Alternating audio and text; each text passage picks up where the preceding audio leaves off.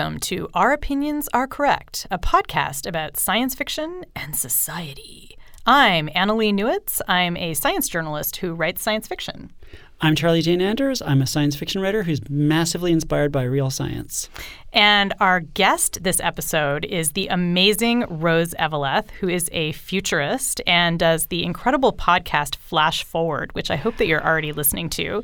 And she also recently edited a book, an anthology of essays called What Future, which is a collection of the best writing about the future in 2018. So definitely check that out too. And what we're going to be talking about today is basically the future of futurism. First of all, what the heck is futurism? Why do people do it for a living? How do they do it for a living? And where it's going? How easy is it now to sort of think about the future and to talk about it in a way that makes sense and is cogent and relevant to what's going on now?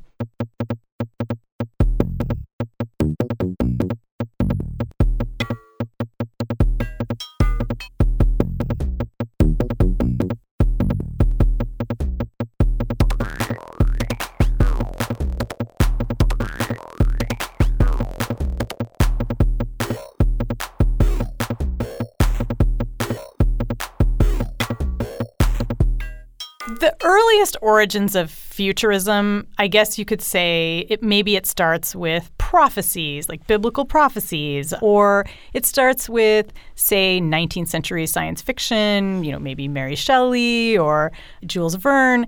But really, futurism as a serious endeavor doesn't really get started until the 20th century. Where does that happen? Like, when do we first see people talking about futurism, using the term futurism? The answer that no one likes that I like to give, which is very on brand for me, is that in the early 1900s, there's an Italian art movement that uses the term futurism. And it's very different from what we're talking about today in that these are artists who are not thinking about technology. They're not doing like future shock. They're not doing things where they're saying, I'm going to predict what's going to happen. But they are using the term futurism. And I think it's worth sort of trying to tie them together because I think that it's actually a good cautionary tale for futurists today. So in 1908, there's a guy named Filippo Marinetti. He's driving his car. He's in Italy. He ends up swerving out of the ray of a bike because at this point, the roads have not been sort of like codified as only for cars and how dare you like attempt to use a road for anything else. And he ends up in this car is upside down in a ditch. It's like totally destroyed, and he is very angry.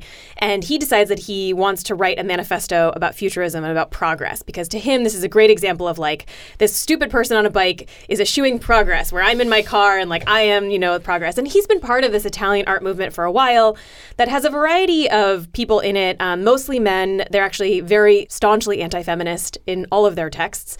But he basically writes literally what he calls a manifesto about futurism. I want to just say a couple of things that are related to this manifesto because I think that probably listeners will pick out the similarities for what we're talking about. Things like progress, the importance of machines, the power of machines over people.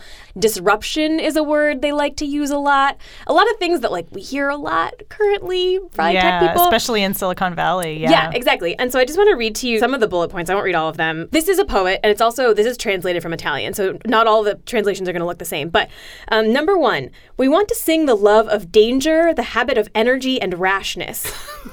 Number two, I'm just describing Silicon Valley. Number two, the essential elements of our poetry will be courage, audacity, and revolt.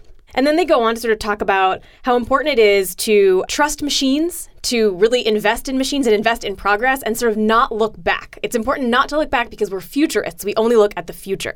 So this is 1909 that this is published, and these Italian futurists end up really sort of spawning this whole movement in Italy that essentially leads to fascism. This is a different, we're not talking about the kind of futurism that we're going to eventually talk about in this episode, but I do think it's worth bringing that up as sort of a proto-futurism because it is sort of a cautionary tale about the ways that just looking at the future without looking at the past can kind of lead down dangerous roads, especially maybe now at a time when fascism is on the rise. Yeah, who would have thought that disruption and trusting machines over people could lead to fascism? Who would have thought that? Who would have thought? Yeah. And they also talk about the need for people who are smart and inventive to make their own brands. They talk about this guy was a poet, and he was one of the first poets to really kind of say that, poets should have a personal brand, basically, and they should become personas. And this is the way of the future, right? And we have these technologists who are doing this exact thing, and they say things like there are Silicon Valley guys who have said literally, like, I don't care about the history. History doesn't matter to me. All that matters is moving forward. And that's literally exactly what these guys are saying. Yeah. So it's definitely like I kept hearing the phrase move fast and break things, Exactly. which is the Facebook Exactly. credo. And that's exactly what they've done, including breaking democracy. And also it's interesting that the kind of fetishization of machines is there early as it's being formulated. Totally. This was automobiles, and actually one of the big things that the Italian futurists were obsessed with were airplanes. This was like early airplanes, early aviation. And so you can track that to spaceflight, right? Like it's so easy to just track all of this to what we're seeing now. And so I think, there is no direct line between these fascists and Silicon Valley or, any of the people that we're talking about now. But I think there is sort of something to be said for connecting those things and not letting that kind of first version or earlier version of futurism fade away as a concept, because it is so easily tracked onto what we're talking about now and what we hear people talk about now in futurism. And I think every time I bring this up, people like think I'm a conspiracy theorist, or I'm like, this was all predicted in 1908 or whatever, which is not true. But I think that there's a tendency with that word futurism to think that it's only looking forward. And that's how you get into trouble, right? Is you only look forward and you don't care about what's come before. And the Italian futurists also talk about how they don't care about museums and libraries and how those things need to be disrupted and they shouldn't get so much money, and things that we're seeing like digitization, like all this stuff. It just is so prescient and like somewhat terrifying to sort of see how it all unfolds and then like results in the rise of fascism, particularly in 2019 in the U.S. and in Europe, right? Well, and it's especially important for us to be thinking about this because this is the history of futurism, Right. and we don't want to forget that futurism has a history. Right. And I think to jump forward a little bit and into the American context where we are today, physically and temporally, there's kind of two strands of futurism that emerge kind of in the mid-20th century. And we have a couple of clips that I want to play to kind of demonstrate this. The first one is from a documentary narrated by Orson Welles based on Future Shock, which was a book that came out in 1970. It was by Alvin and Heidi Toffler.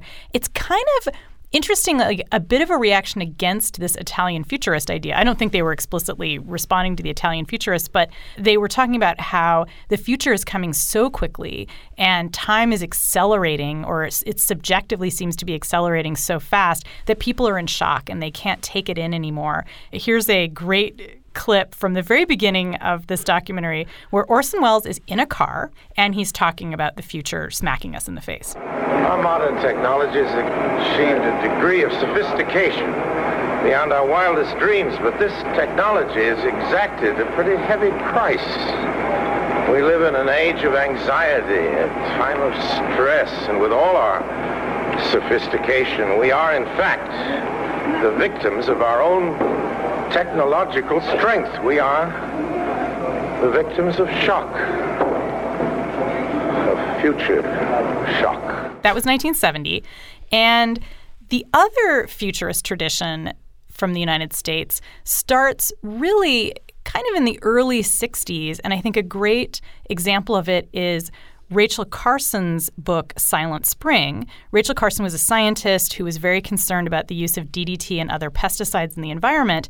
And in 1962, when she publishes this book, it is a work of futurism. She says, look, we're putting this stuff into the environment. What's going to happen next? So let's listen to her. She's talking here in a documentary made in the early 60s about her book. But for the population as a whole, we must be more concerned with the delayed effects of absorbing small amounts of the pesticides that invisibly contaminate our world.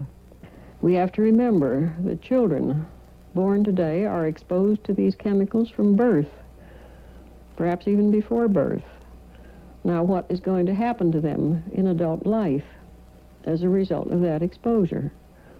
We simply don't know. The cool thing about thinking about Future Shock and Silent Spring as kind of the progenitors of today's futurism is that one is really about how the future is freaking us out. Things are too futuristic, and we're trying to cope with an inundation of futuristic crap, mostly technology. Mm-hmm. The other is this kind of warning about what might come next, really specific to the environment. So it's really focused on earth science, the human environment, and how we're changing it and how can we plan for it better. So one is really, in a sense, Future Shock is about pushing back against the future, and Silent Spring is about let's embrace the future and remember that what we do now affects the future. You know, another thing to sort of think about in terms of mid-20th century futurism is that sort of rash of articles in retrofuturistic, things that are now retrofuturistic that are like the world of 2000, where it's like all of these images of we're all going to be eating food pills, we're all going to be like flying through the air in our personal jetpacks, and there's going to be amazing robot servants, and like everything's going to be just like beautiful and gleaming white and sparkly, and there was a lot of architecture that was kind of trying to invoke that sense of like the wonderful future that was just around the corner. There was like, you know, in addition to the kind of warnings and kind of fears that were expressed by Future Shock and Silent Spring, there was this kind of torrent of just random articles and media things that were kind of portraying this beautiful future that was coming for us. And if you look at the retrofuturism blog that Matt Novak does, it's just chock full of that stuff. And I wondered there too, and I don't know if this is true. I'm just now making things up, but my opinions are correct because I'm on this podcast. So I wondered too, because there is, at some point, there's a big divergence in futurism, and you get sort of techno-utopian futurism, which is sort of what you're describing, this idea that like everything's going to be better, improvement is good, progress is good for the sake of progress, we can't turn back, all that stuff. And then the folks who are sort of raising the alarm saying, hey, dystopias can happen too, right? And you have kind of that divergence between the techno-utopian people who believe that all this technology is going to give us these cities underwater, or, you know, the Tom Swift version of the future. And then you have the other people who, like Rachel Carson, are saying like, hey, actually, maybe this is not great, and maybe we should think before we do things, and, you know, this isn't all going to solve our problems, and rapid acceleration isn't going to be the best thing. I mean, there are futurists, and we can talk about this, who think that like literally the worst thing they can imagine is that the singularity doesn't come soon enough. Right. So like if that's your idea of what the worst possible future is, like you're in a totally different universe than the people who are like, maybe climate change is the worst thing. I don't know. Okay, so let's have a brief moment to talk about the singularity. I tried to give you an opening. I feel, thanks very much. Because I think futurism right now, in some ways, is either reacting against the idea of the singularity, this techno-utopianism, or kind of trying to do an end run around the singularity. So one of the great proponents of the singularity is Ray Kurzweil, who is a former computer scientist, now a public intellectual. He works at Google. He writes a lot of books about how soon we will all upload our brains to the universe. And he published a book in 2009 called The Coming Singularity, and here he is talking a little bit about that. The singularity is not just that point where we achieve human level of intelligence in a machine. I mean, that will start a new revolution where these machines will continue to grow exponentially in power. They'll be able to actually improve their own software design. By 2045, we'll have expanded the intelligence of our human-machine civilization 1 billion-fold. That will be a singularity.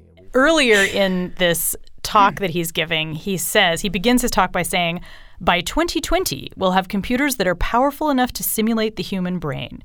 So he's really, one of the things about Ray Kurzweil and a lot of other singularitarians is they're really convinced that it's happening like right away. Mm-hmm. And they keep missing the mark. They keep sort of saying it's going to be in 10 years and it's always sort of 10 years out. But what is it about the singularity, you think, that has just really caught people's imaginations? Like, why is that so important to futurists right now? I think it's a certain kind of futurist. You know, this idea of nothing could be more powerful than the thing that I make is a very specific kind of person's idea of the future. And I think it's also, you know, Madeline Ashby says, like, living forever is great when you're making compound interest. Like, it's a very specific kind of person who has a lot of money and a lot of time on their hands. And, you know, they can't imagine anything disrupting that power aside from this like sort of unfathomable thing that they've kind of helped create. It's the same, I think it sort of falls into the same bucket as, you know, robot uprising, AI uprising. It's that nothing is more powerful than these things that I have made. And of course, the end goal for singularitarians is usually that we eventually turn the entire universe into a substrate for our minds. Right. So we will like literally take over the universe with our great brains. I think it's appealing right now, especially because the world is kind of falling apart, right? Like there's this really feeling of helplessness, I think, among most people, that climate change is a problem, politics, everything feels like you're completely helpless. Like, we know that IPCC has said that, like, we're basically not going to fix climate change because these 100 companies that really have the power aren't going to do it because they won't make money. You know, and so there's, like, in the face of that, in some ways it's like, yeah, if I could just upload my brain and stop worrying about the planet and stop worrying about all this stuff, like, that's kind of a nice out. It's like get out of jail free card, especially among powerful people when they are faced with this fact that, like, they actually can't fix it and nothing that they do is is going to fix it. This is like the only way they can kind of cope with that information.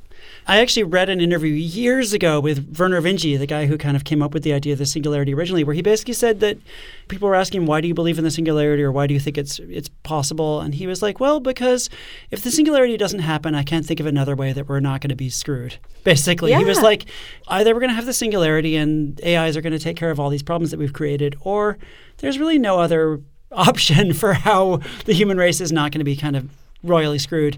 And, I think that it is often among people who are like huge believers in the singularity, there is this kind of somewhat egocentric thing of like, well, the human race might be screwed, but I will live forever.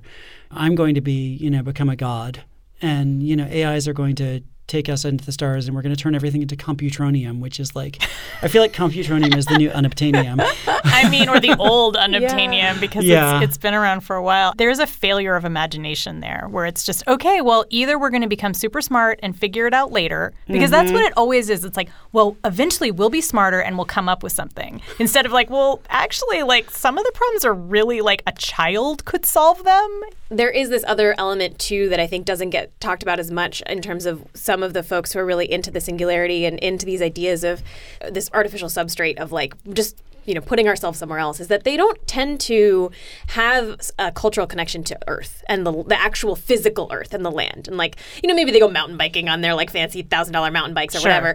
But there is a dearth of indigenous voices. There's a dearth of voices who have a more direct connection generally, sort of culturally, to the actual physical Earth and like the outdoors and being outside and like having some kind of historical feeling about the planet.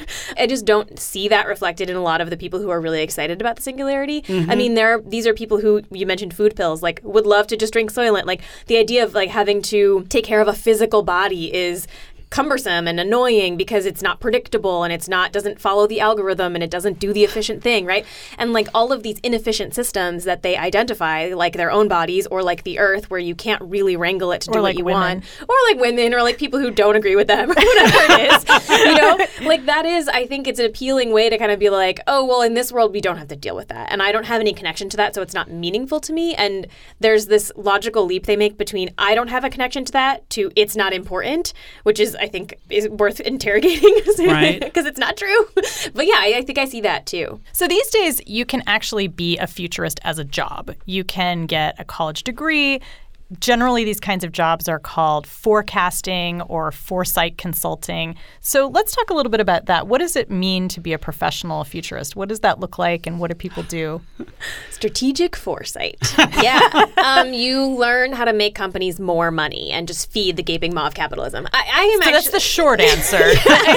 You mentioned Madeline Ashby earlier, and she works as a foresight consultant. Some of them are good. Yeah, some of them are good. And she works a lot with the government. So the Canadian government has been really interested in using this as a way to help make government policy, for example. More and more people are realizing that if you can try to make educated guesses about what's going to happen, you can make better policy today. And that's, not a shocking revelation, right? There are strategies, right? Strategic foresight, you learn strategies. Amy Webb is another person who calls herself a quantitative futurist, right? Where she's reading the papers and actually trying to kind of figure out from what we know now what the likelihood of various things are. Tim Mon also does this because he's a former reporter and like now a science fiction writer. Also in Canada.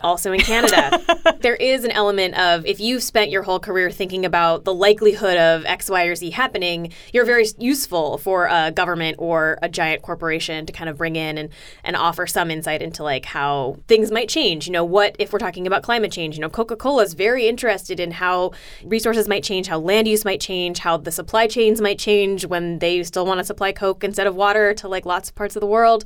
I'm very cynical about these sorts of things, in part because I just see a lot of really talented futurists like making a ton of money doing this consulting, and sometimes I wonder, like, is this for the better of the world, or is this just to make money? Because ExxonMobil employs tons of futurists to help them figure out how to manage sort of the future of this thing that's destroying all of us. So there are good things, and there are people who are very good at it, like Madeline Ashby is very good at it, and I think is not engaging in some of these things that I'm talking about. But I think there are also sort of more unscrupulous futurists who are just sort of out to make money, and they're not thinking about a global future. They're thinking about, like, how do I help this particular company? There's also a group here in the Bay Area where we are recording this, the Institute for the Future, which has been doing this kind of consulting for a really long time, both for private industry and for governments and for non-governmental organizations. And one one of the things I've learned working with them, and I've worked with them on a couple of different projects, is that foresight, it's a little different from the classic kind of futurism in that you're not trying to predict one kind of future. Like, you're not Rachel Carson saying, like, everybody's going to die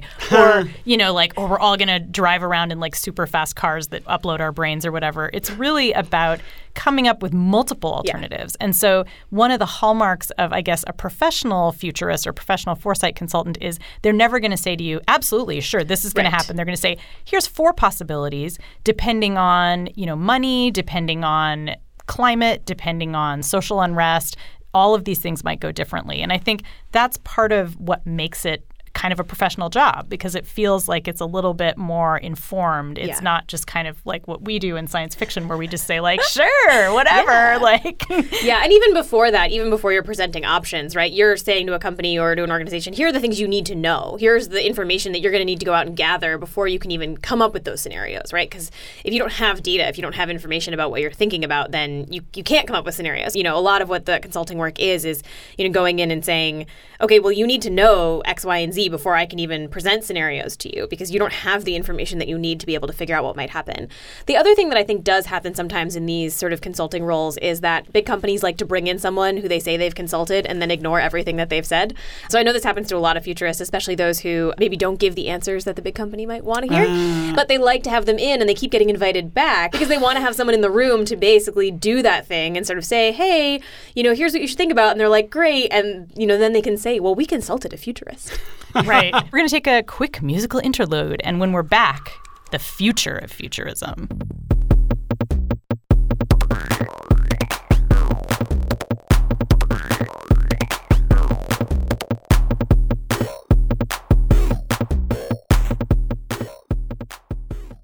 One of the things we were talking about earlier is that things are really chaotic in the world right now, and that's part of what makes us yearn for futurism, because it kind of gives us this way out. But also it makes futurism really hard to do.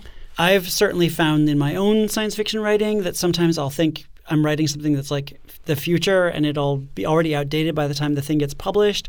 I had one short story where basically one of the things in the short story is that, like, what if the government starts using drones to kill people? And then by the time the story was published, the government was using drones to kill people. And, part of the story is that, like, there'd be a huge outcry and people would be really outraged if that started happening. And guess what? People were just like, oh, yeah, we're using drones to kill people. I guess we're doing that now. And, like, there was, like, none of the outcry that I had thought might happen. And, it was kind of sad to realize that my story was not only outdated, but that I had been too optimistic about human nature in that story.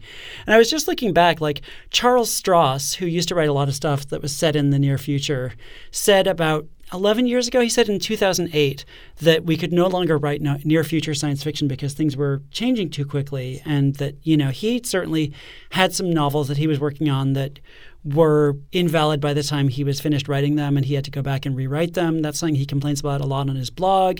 I think Brexit kind of messed him up on some of the stuff he was working on.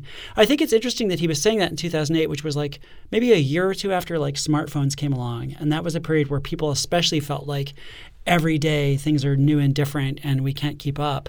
And, like, any prediction we make is going to be invalid by the time we finish the end of this sentence.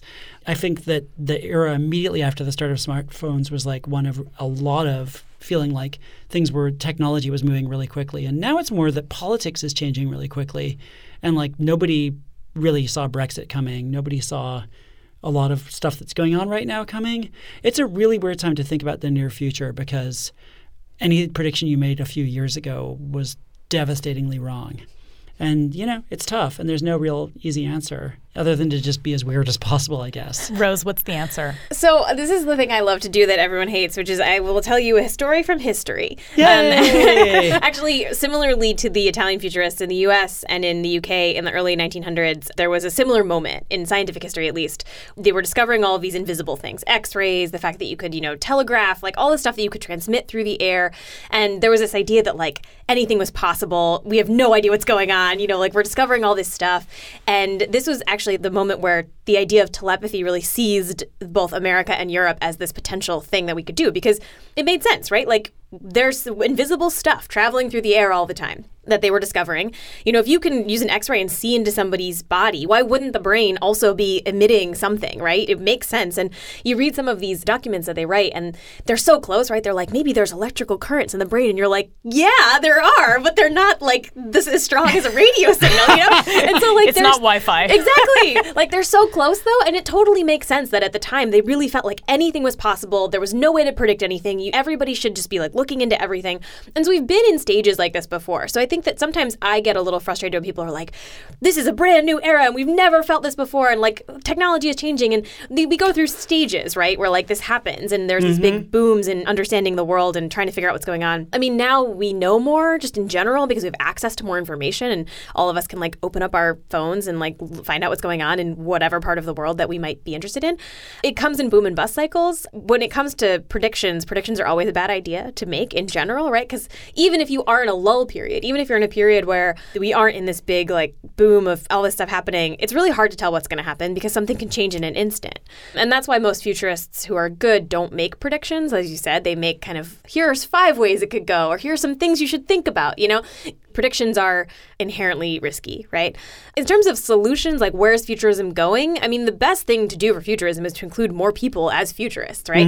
I mean, like so often when people imagine a futurist, they think of like a white guy probably wearing glasses, probably wearing a black T-shirt and jeans on a TED Talk stage. Like that is what he's got a really like beautifully shaved head. Yes. Like a perfectly sculpted bald head. Right. Yeah, exactly. And so like when people say futurist, that's what people picture. And they're not necessarily wrong because those are the people who get the microphone and who get to do those TED Talks and all that stuff.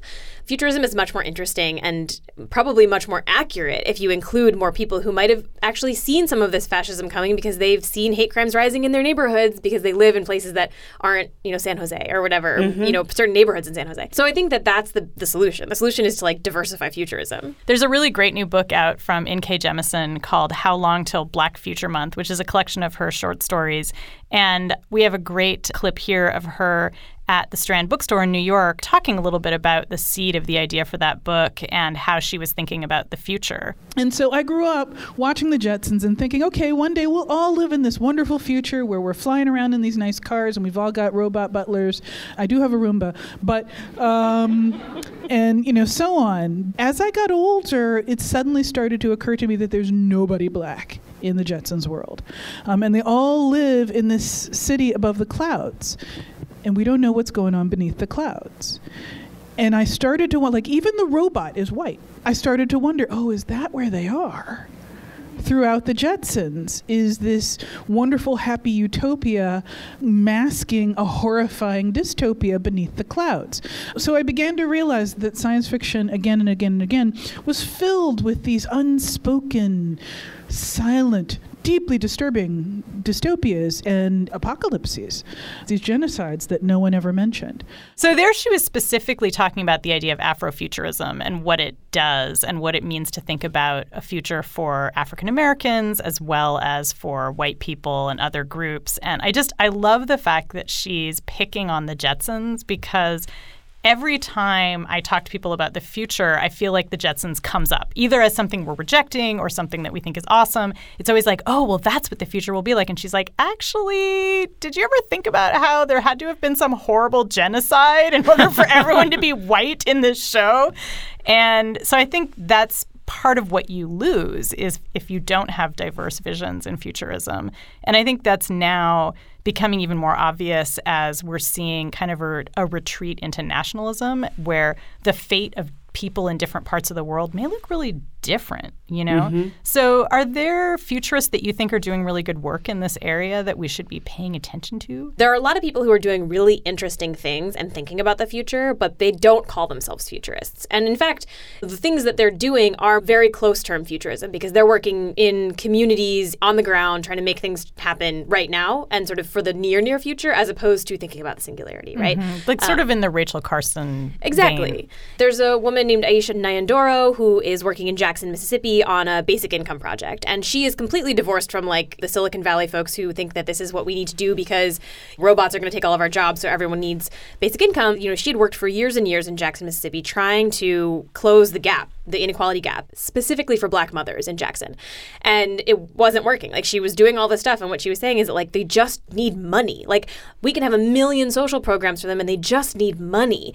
And so she's working on this program, which, you know, UBI is such a buzzword right now in futurism, but she's not included in those conversations about futurism. So I think those are the kinds of things that I'm interested in terms of people who are trying to work on community action and sort of smaller scale things that don't end up getting included in those conversations about sort of big F futurism, right? And when I asked her, I was like, do you ever think about like the robot, whatever? And she was like, I never think about robots, you know, which is so like, but I would still consider her a futurist, right? Because she's thinking about how do I make my community better in the future, right? I mean, there are people who were calling out the rise in fascism long before Trump was elected that like weren't included in those conversations. So sometimes when people say like, well, there's futurism kind of with a small f where it comes to like Adrienne Marie Brown or Walida Imarisha, who are both doing really interesting things, trying to kind of change the conversation around the future, but don't consider themselves necessarily futurists with a capital F and wouldn't probably even be invited into some of those professional societies because they don't have the credentials that are required. Yeah, it sounds like in a sense we're back at square one where only certain people are allowed to define the future, and then people who are working in communities who are actually building a future are somehow considered to be lesser because what they're doing is short term, like you said, and it's also based on practice as opposed to theory and as opposed to kind of going into a room with a bunch of people and giving them pieces of paper. That's depressing, but also kind of liberating because it means there's this whole space out there that we can take over and start talking about the future. And like those strategic foresight people can just go have fun by themselves. Right. And I in some ways I get it, right? If you are trying to create a professional organization and trying to kind of define a profession, which I think they're still trying to do. I don't know that futurism is really defined like engineering, you know, where you get a ring when you graduate from your like weird program, whatever. But you literally do. You get a ring. No, you do. Yeah. And I mean, there should be a futurist ring. We should make that. Yeah, it exactly. should like glow in the dark. But I don't know. but it should be democratic. Like anyone can be a future as long as you've planned for the future, including like just making a really good shopping list. Yeah, exactly. That's futurism. That's a Kickstarter if I've ever heard one. But if you're trying to build a professional society around a very specific set of qualifications, I get why you're trying to protect that. And that's where I think the word futurism almost is like kind of muddy, and maybe they should pick a different word or we should pick a different word. Or I think there are many ways to do futurism, and one of them is that very specific consulting kind of strategic foresight. And then there's a million other ways that I think are vastly more interesting and more important that other people are doing. I'm biased because that's the kind of stuff I'm doing. I'm not doing that consulting stuff. But I think that when you think about what's going to make an actual impact in the future and who are the people who you kind of want to get behind when you're thinking like, okay, if I have to like line up behind somebody and run at a future, I'm not lining up behind the strategic foresight people. Like I'm lining up behind the people who are trying to like fortify their communities for the future in a really thoughtful and smart and on the ground and kind of like knowledgeable way. I wanted to talk a little bit about Flash Forward and what you do as a lowercase f futurist there, because every episode starts with a fictional version of the future and then you talk to people about the reality. So tell us a little bit about combining fiction and nonfiction in futurism. It's really fun. I mean, I think that there's a long tradition, right, of like combining fiction and I mean, you both do this, so you know, like, maybe I did not invent this, right? To me, there is power in that Rachel Carson version of imagining the future, where you say, okay, let's just pretend for a second that we go down this road. What does that look like? And then kind of pull back and say, okay, you know, what do we know about this? What do we know about things we can do about it? I do think that there is some hazard in potentially mixing, because on the show, I actually am very clear every episode and say very specifically, like, this part is fake and this part is real, because for the first couple episodes, we sent out a couple of like test episodes before it came out, and people didn't know what was real and what wasn't. People were like, is this part real or are the experts fake? And there was this like confusion about what was real and what wasn't. And I was like, oh no, this is bad. I mean, it's kind of interesting from like an arts perspective, but as a journalist, I was like, no, we have to be very clear, especially now when we start thinking about the future of fake news and the future of the ways things get separated from their context and can sometimes accelerate in directions that you never expected. I am very careful, and I worry all the time about making sure that that mixture is done ethically and isn't done in such a way to perpetuate any kind of like fake news situation. But I do think it's a useful tool, right? It's a useful tool to be able to present like, hey, okay, let's take this and run with it as far as we can. Really, like, how far can we go with this idea? And what does that world actually look like? And from like a character perspective, and if you were living in that world, what would that be like? Because I think sometimes the future as it's presented can feel very abstract and sort of like hard to relate to. No, it's super interesting. One of the things I've been thinking about a lot, both for fiction and nonfiction, is why do we do this? You know, why do we talk about the future as opposed to talking about history or just sort of writing about the way things are now? And I think that we're at this point where futurism is just key to our survival, especially when it comes to climate change. And I think so much of science now is kind of futurism. I mean, we have all of these predictive models about the climate that we're arguing over their believability. Yeah. We're basically arguing over, well, what is the future going to be? Are we actually accurately surmising that, you know, sea level will rise or that weather will become more unpredictable? And I think part of futurism for me is just getting people used to the idea that, yeah, actually, based on historical data, we can make educated guesses that sometimes are really accurate, and not in terms of like who's going to win for the next president necessarily, but like how hot the planet will be over the next 1,000 years. Right. We can kind of, we actually can do that. Yeah. There are models. Yeah. Yeah. There's one of the episodes in this coming season, which I think will go up before this episode, so I'm not spoiling anything, is about geoengineering and about sort of solar radiation management. And what if you spewed a bunch of sulfate into the air to try to control the climate? All of this is based on modeling, right? We're trying to understand, if we do this, what are the impacts? And we know that the impacts will not be uniform. We know that it won't be that just the planet cools uniformly and nothing else happens. That's like a fantasy land, right? And so these models try to look at, okay, you know, where do the monsoons get worse? Where does the drought get worse? How does this change the climate cycles? And all of those are futurisms, right? Like all of those are trying to guess what's going to happen based on the information that you have. And there's this interesting thing that happens with those models. Scientists are generally very good at saying, here's the assumptions that I'm making, here's what's going into the model, here's the data I have, here's the data I don't have. And when you read the papers, they're very meticulous about that. And when you talk to scientists and get into it, they really say, like, here's the confidence I have in this model, here's what this model is not good at seeing, this model is not good at clouds, this model is not good at, you know, and they can have that conversation. But then there's this thing that happens when you take those models and then you pull back to ethics or policy. And so few ethicists or policymakers actually understand what models are and how they work. These models become sort of facts in this really interesting way that I'm sort of fascinated by, in terms of like, how do you communicate uncertainty, not necessarily even to the public, but to people who are trying to decide, is this an ethical thing to do? And all of these ethics papers, they go through and they look at these models and basically say, like, if we do this, this will happen. And we actually can't say that. And so I think that people are going to need to be able to get really comfortable with degrees of uncertainty in futurism, and this idea of here's what we can guess and here's what we know and here's what we can't know, because they're going to be a huge part in those decision-making processes. If like we do decide, like, are we going to do this? Are we going to geoengineer the planet?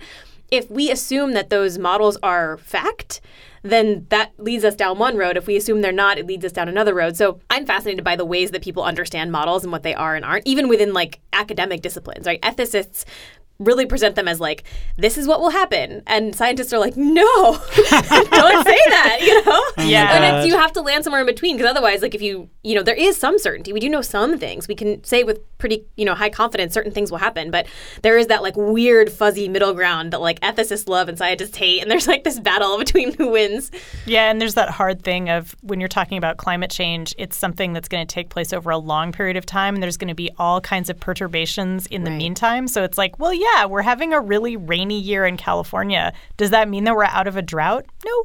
Yeah. It actually doesn't. When it comes to climate, things like climate, we're talking about really complex systems that involve a lot of factors that are actually really hard to predict or quantify in some cases. It's a really complicated system that's been shaped over millions of years. The changes are going to be over a long period of time as well, although in the medium term, I think there's going to be some noticeable changes.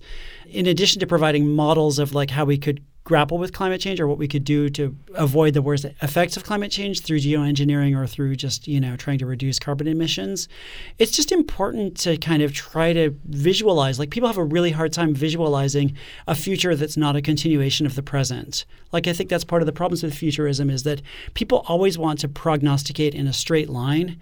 all the trend lines that are happening right now will continue It's forever linear. into the Yeah. future forever, just like straight lines as far as the eye can see. Until you hit the singularity. And you see that in economics where people are like, well, we've had X amount of growth in the economy for the last 10 quarters, therefore it'll continue to grow at that rate until the end of time.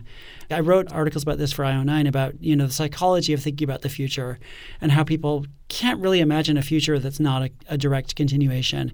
And so it takes a lot of just trying to make people understand potential futures that are radically different just to get past that weird inability that we have to see other possibilities. That's a problem with human nature in a way. There are some studies that suggest that reading fiction actually does help with that, right? They know that reading fiction helps you empathize with others, right? Because you have to put yourself in the character's shoes and whatever. I've seen 1 or 2 papers that reading science fiction and reading things about the future helps you kind of be able to think about the future in a way that you can't necessarily naturally. Climate pessimists often say that we're doomed because people can't imagine their grandchildren, right? They just can't, you know that they might exist, but you can't really truly picture them. And if you can't do that, then you kind of can't make the decisions that you need to make. And the people who are the most sort of pessimistic about climate say we're just fucked because there's just no way because humans just can't do it. I don't know if I'm that pessimistic about it, although I am often very pessimistic in general, because there are some studies that say that this is something you can train, that we can learn how to think better about time and about space and sort of about the future. And there are actually some really interesting scholars who are working on ways to try to make people think about time less linearly. And if that can kind of open up the ways that we think about the future of the Earth and sort of the system. I don't know that there's been results that have been quantified there, but I think it's really interesting and it's worth trying because why not? We're not doing a good job right now. I'd love to see a little bit more research on how helpful we are being by writing science fiction to save the future, because that's what I want to know. I think that's a good place to end. Yeah. More research is needed. Yes. That's the end of every scientific paper, pretty much. Terrible. So the new season of Flash Forward is just starting. Where can Yes. people find it? Tell us more. People can find it on any podcasting app, flashforwardpod.com. We're also on Twitter and Instagram and all those places. I just got new merch in the store, which I'm very excited about. One is a shirt that says Imagine Better Futures, which is very I on want point that for shirt. this conversation. Yeah. It's 5 episodes all about the Earth. And so everything from geoengineering to what would happen if the poles reversed to sort of all sorts of other stuff. It's fun and weird. And there's some very fun little fictional scenes at the top that are all based on a fictional Shark Tank television show, which it's funny. It's a fun little season. I'm excited. Can't wait. Yeah. Yay. Okay. Well, thanks so much for joining us. Thanks for Yay. having me. This was so fun.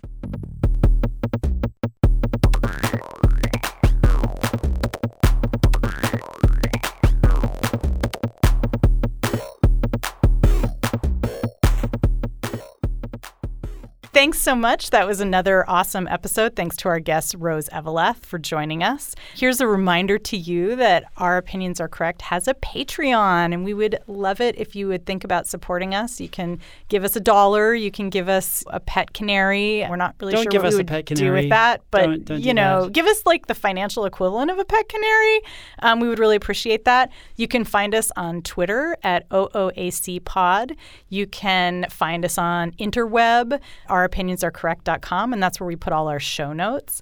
And also you can get our stream on Libsyn or Apple Podcasts or any other great place for finding podcasts. And please do review us on Apple Podcasts because that really helps people find us. Our Opinions Are Correct is recorded at Women's Audio Mission, and our producer is Veronica Simonetti, who is incredibly awesome and badass. And our music is by Chris Palmer. And we will hear you soon, or you'll hear us soon. Thank you. Thanks. Thanks, Bye. bye.